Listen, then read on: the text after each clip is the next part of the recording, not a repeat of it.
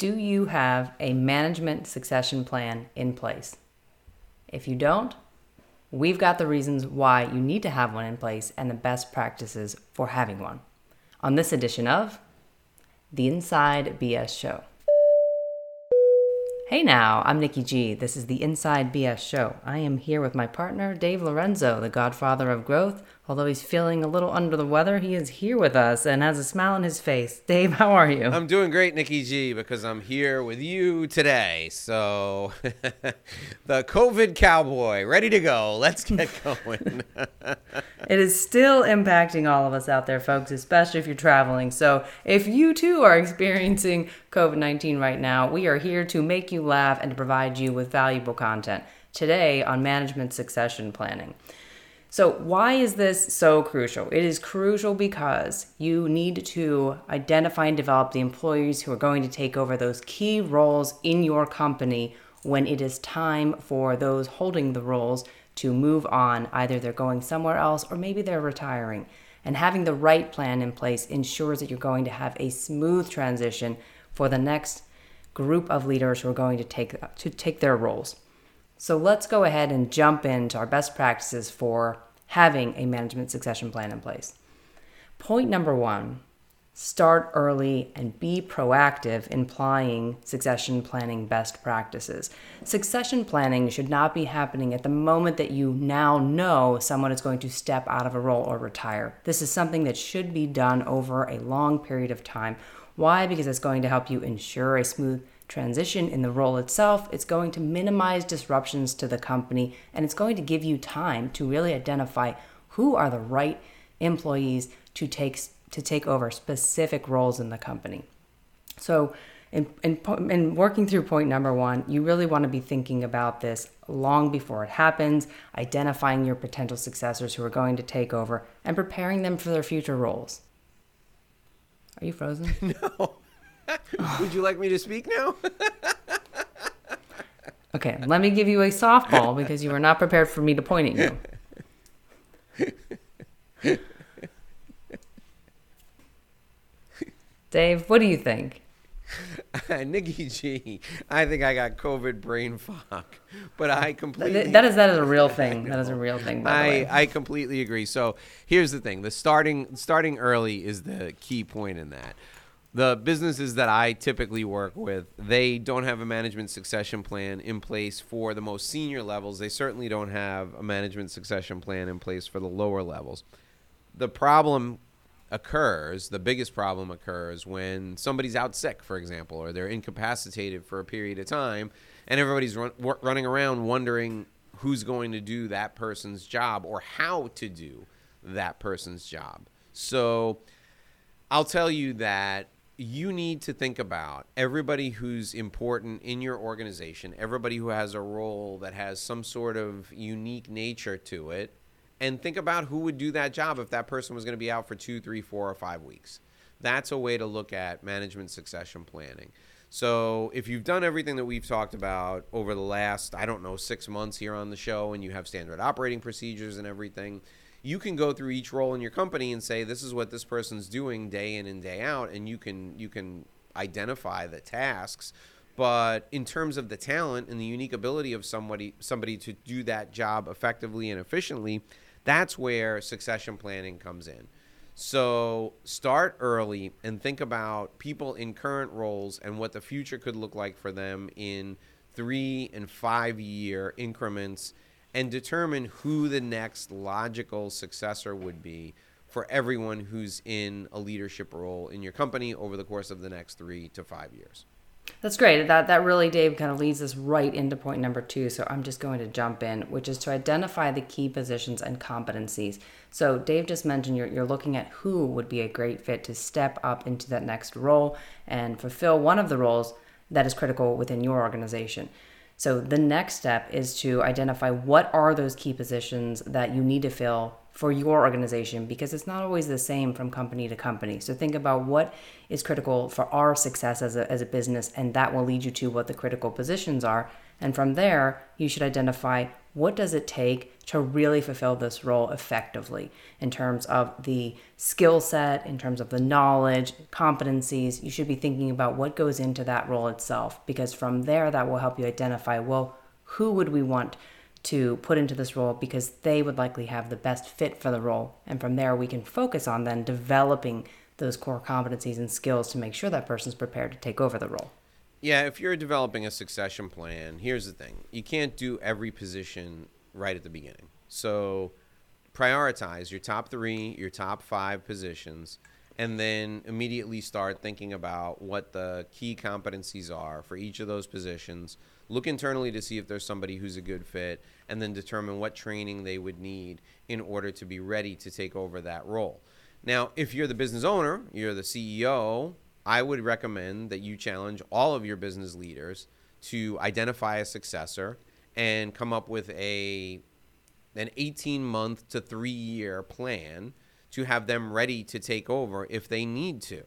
If you put that on the people who are in each leadership role, you make your life so much easier. And when you're sitting down doing performance appraisals with those folks, you can base part of their performance appraisal process on whether their successor is ready or not. That's the way I've done it in my businesses. Yeah, that's great.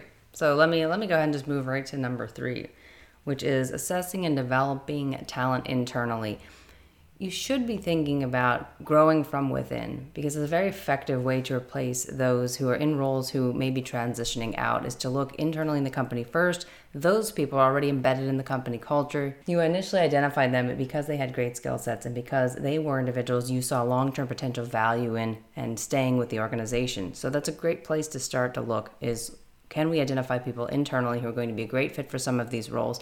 And then you can be thinking about how are you going to help them develop? Because this is part of the long-term plan, which is making sure that you've not only identified those individuals, but you've helped provide training and mentorship and skill development so that by the time it's time to transition, you've really prepared them well for that role. And by providing that value to your employees, they also want to stay with you long-term. We've talked about this before. That's a great way to provide long-term value to your employees and for them to remain with your company, because you're providing that investment in them and their future with the company.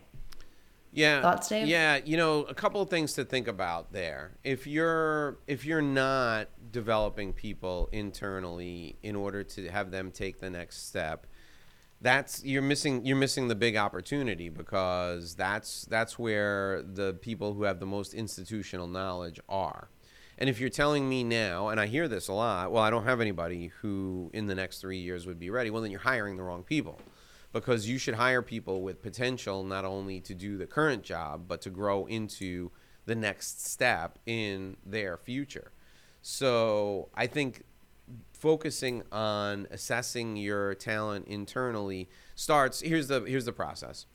So you assess the talent internally by going to the person that person currently reports to and having them do an assessment of where they are currently and what their future potential is. If they have current mastery of their role, then you challenge that leader to say, okay, so Nicola works for John, and you say to John, okay, John, so you're telling me that Nicola has completely mastered her role. How far along is she on mastering the competencies necessary to do your job? Well, she's about 60% of the way there. Great. Your challenge for the next 12 months is to go the distance, go the 40% to get her to 100% ready, and then to expose her to situations where she'll have to make leadership decisions when she's in that role. So you start with the leader of that area who's going to be replaced and have them work on their successor, work on them assessing their successor.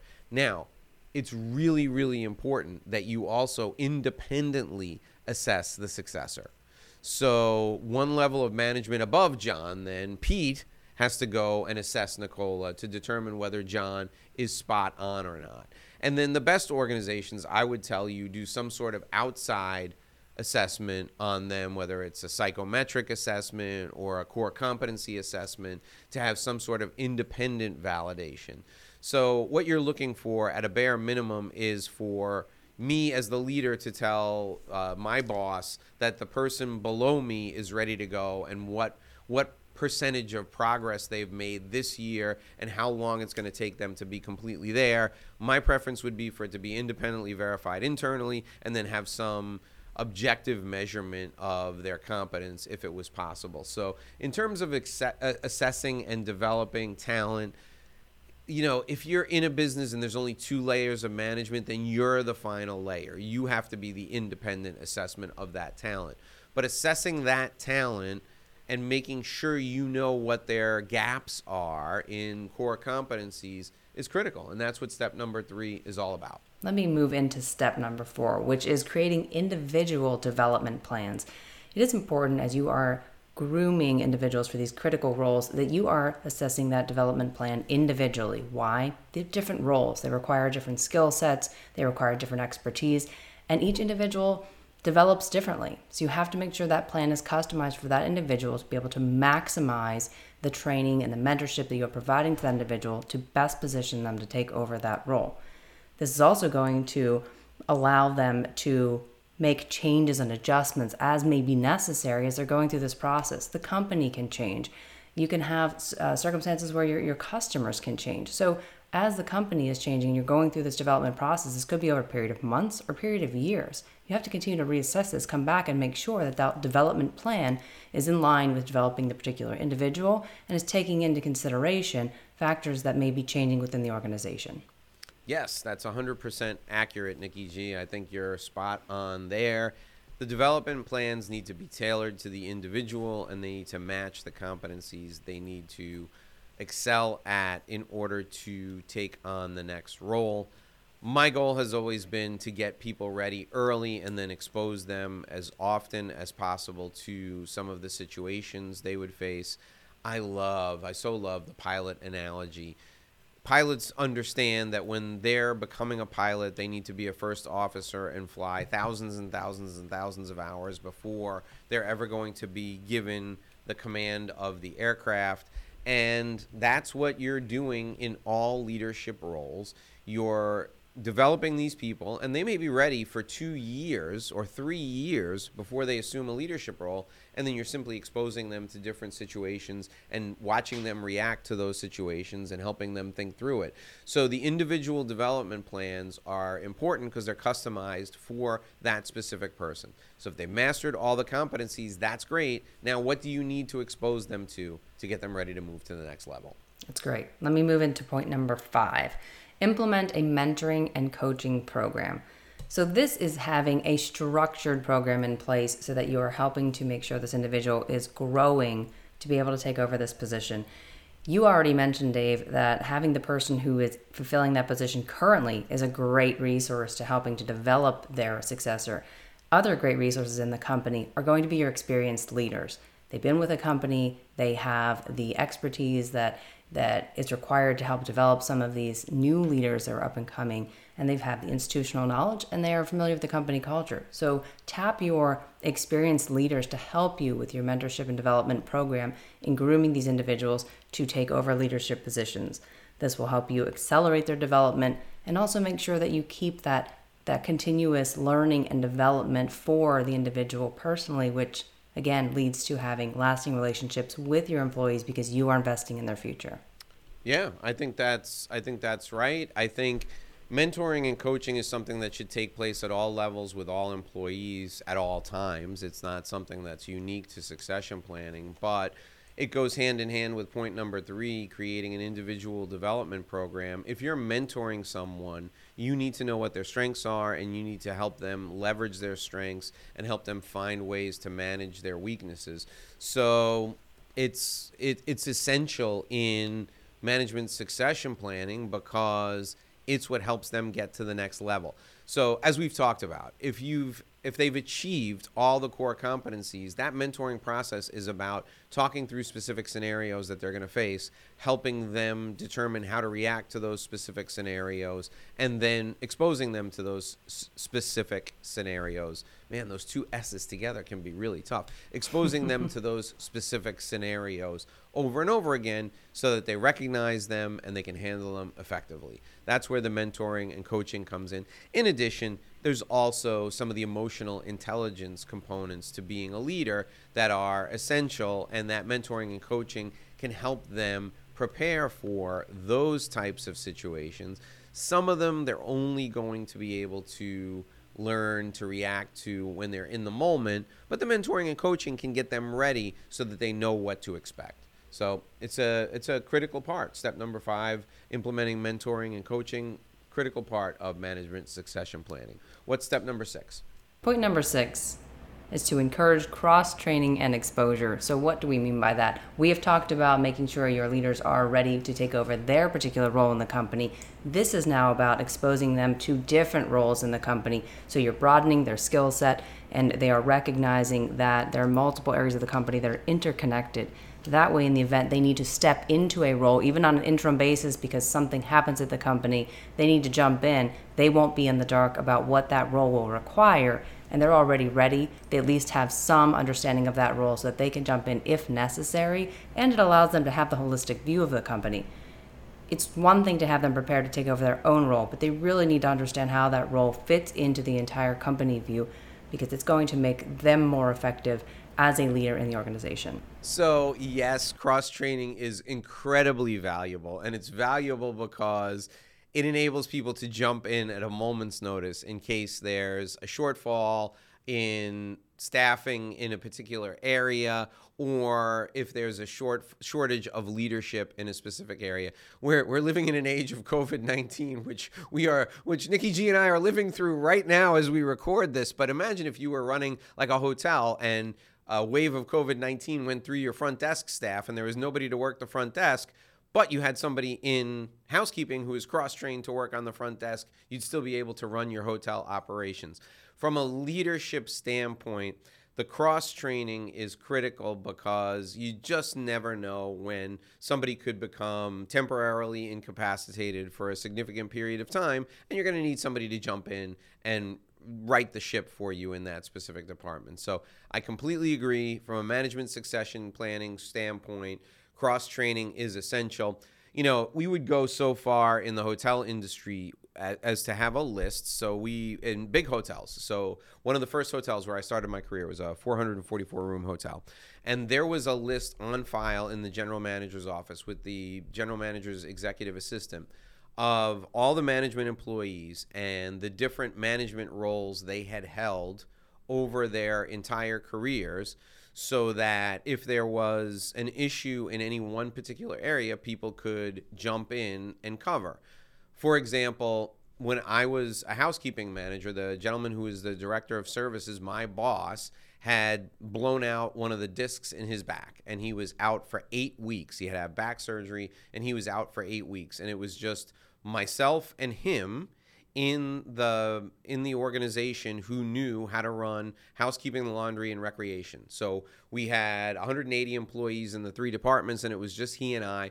And one of us was always there. We never had the same days off. When he was off, I had to be there. When I was off, he had to be there.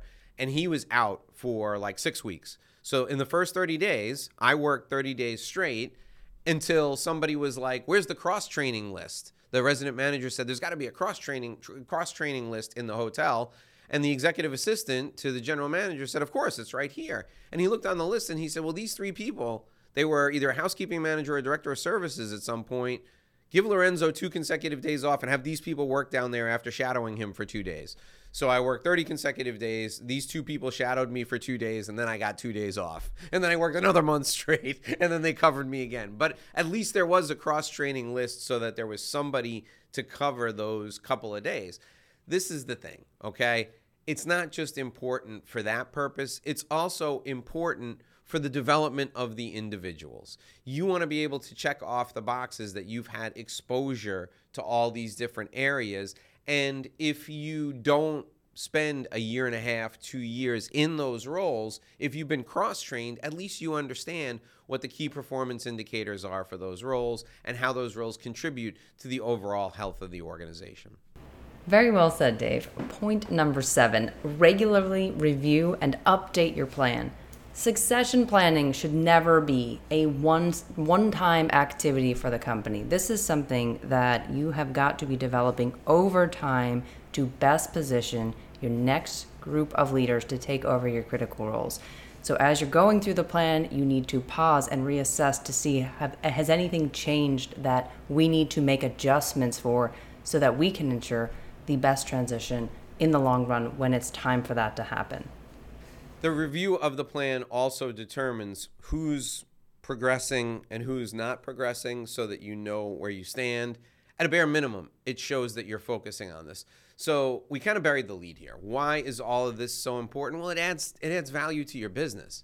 If somebody's going to come and buy your business at some point, they're going to want to know that the people who are there actually know how to run the business. If you don't have a management succession plan in place, your business is worth less than if you do have a management succession plan in place. So doing this, implementing this, adds value to your business overall. Yes, this is critical to increasing your enterprise value. So I'm glad you mentioned that point, Dave. We are providing such a detailed best practices for you because this is really important for your business, not only now and the employees, but certainly when it is time for the eventual exit. With that, we provided you our 7 best practices for a management succession plan. If you do not have one in place, this is a great starting point for what we've provided today. And if you enjoyed today's show, do us a favor, share it with someone else who you think might benefit from today's show because, as you know, we don't have sponsors yet. So please share this with someone that you think might enjoy it. It helps us increase our audience and we can reach more people and hopefully help them make a great living and live a great life. And until tomorrow, I'm Nikki G, and you are? Dave Lorenzo, the godfather of growth. See you tomorrow.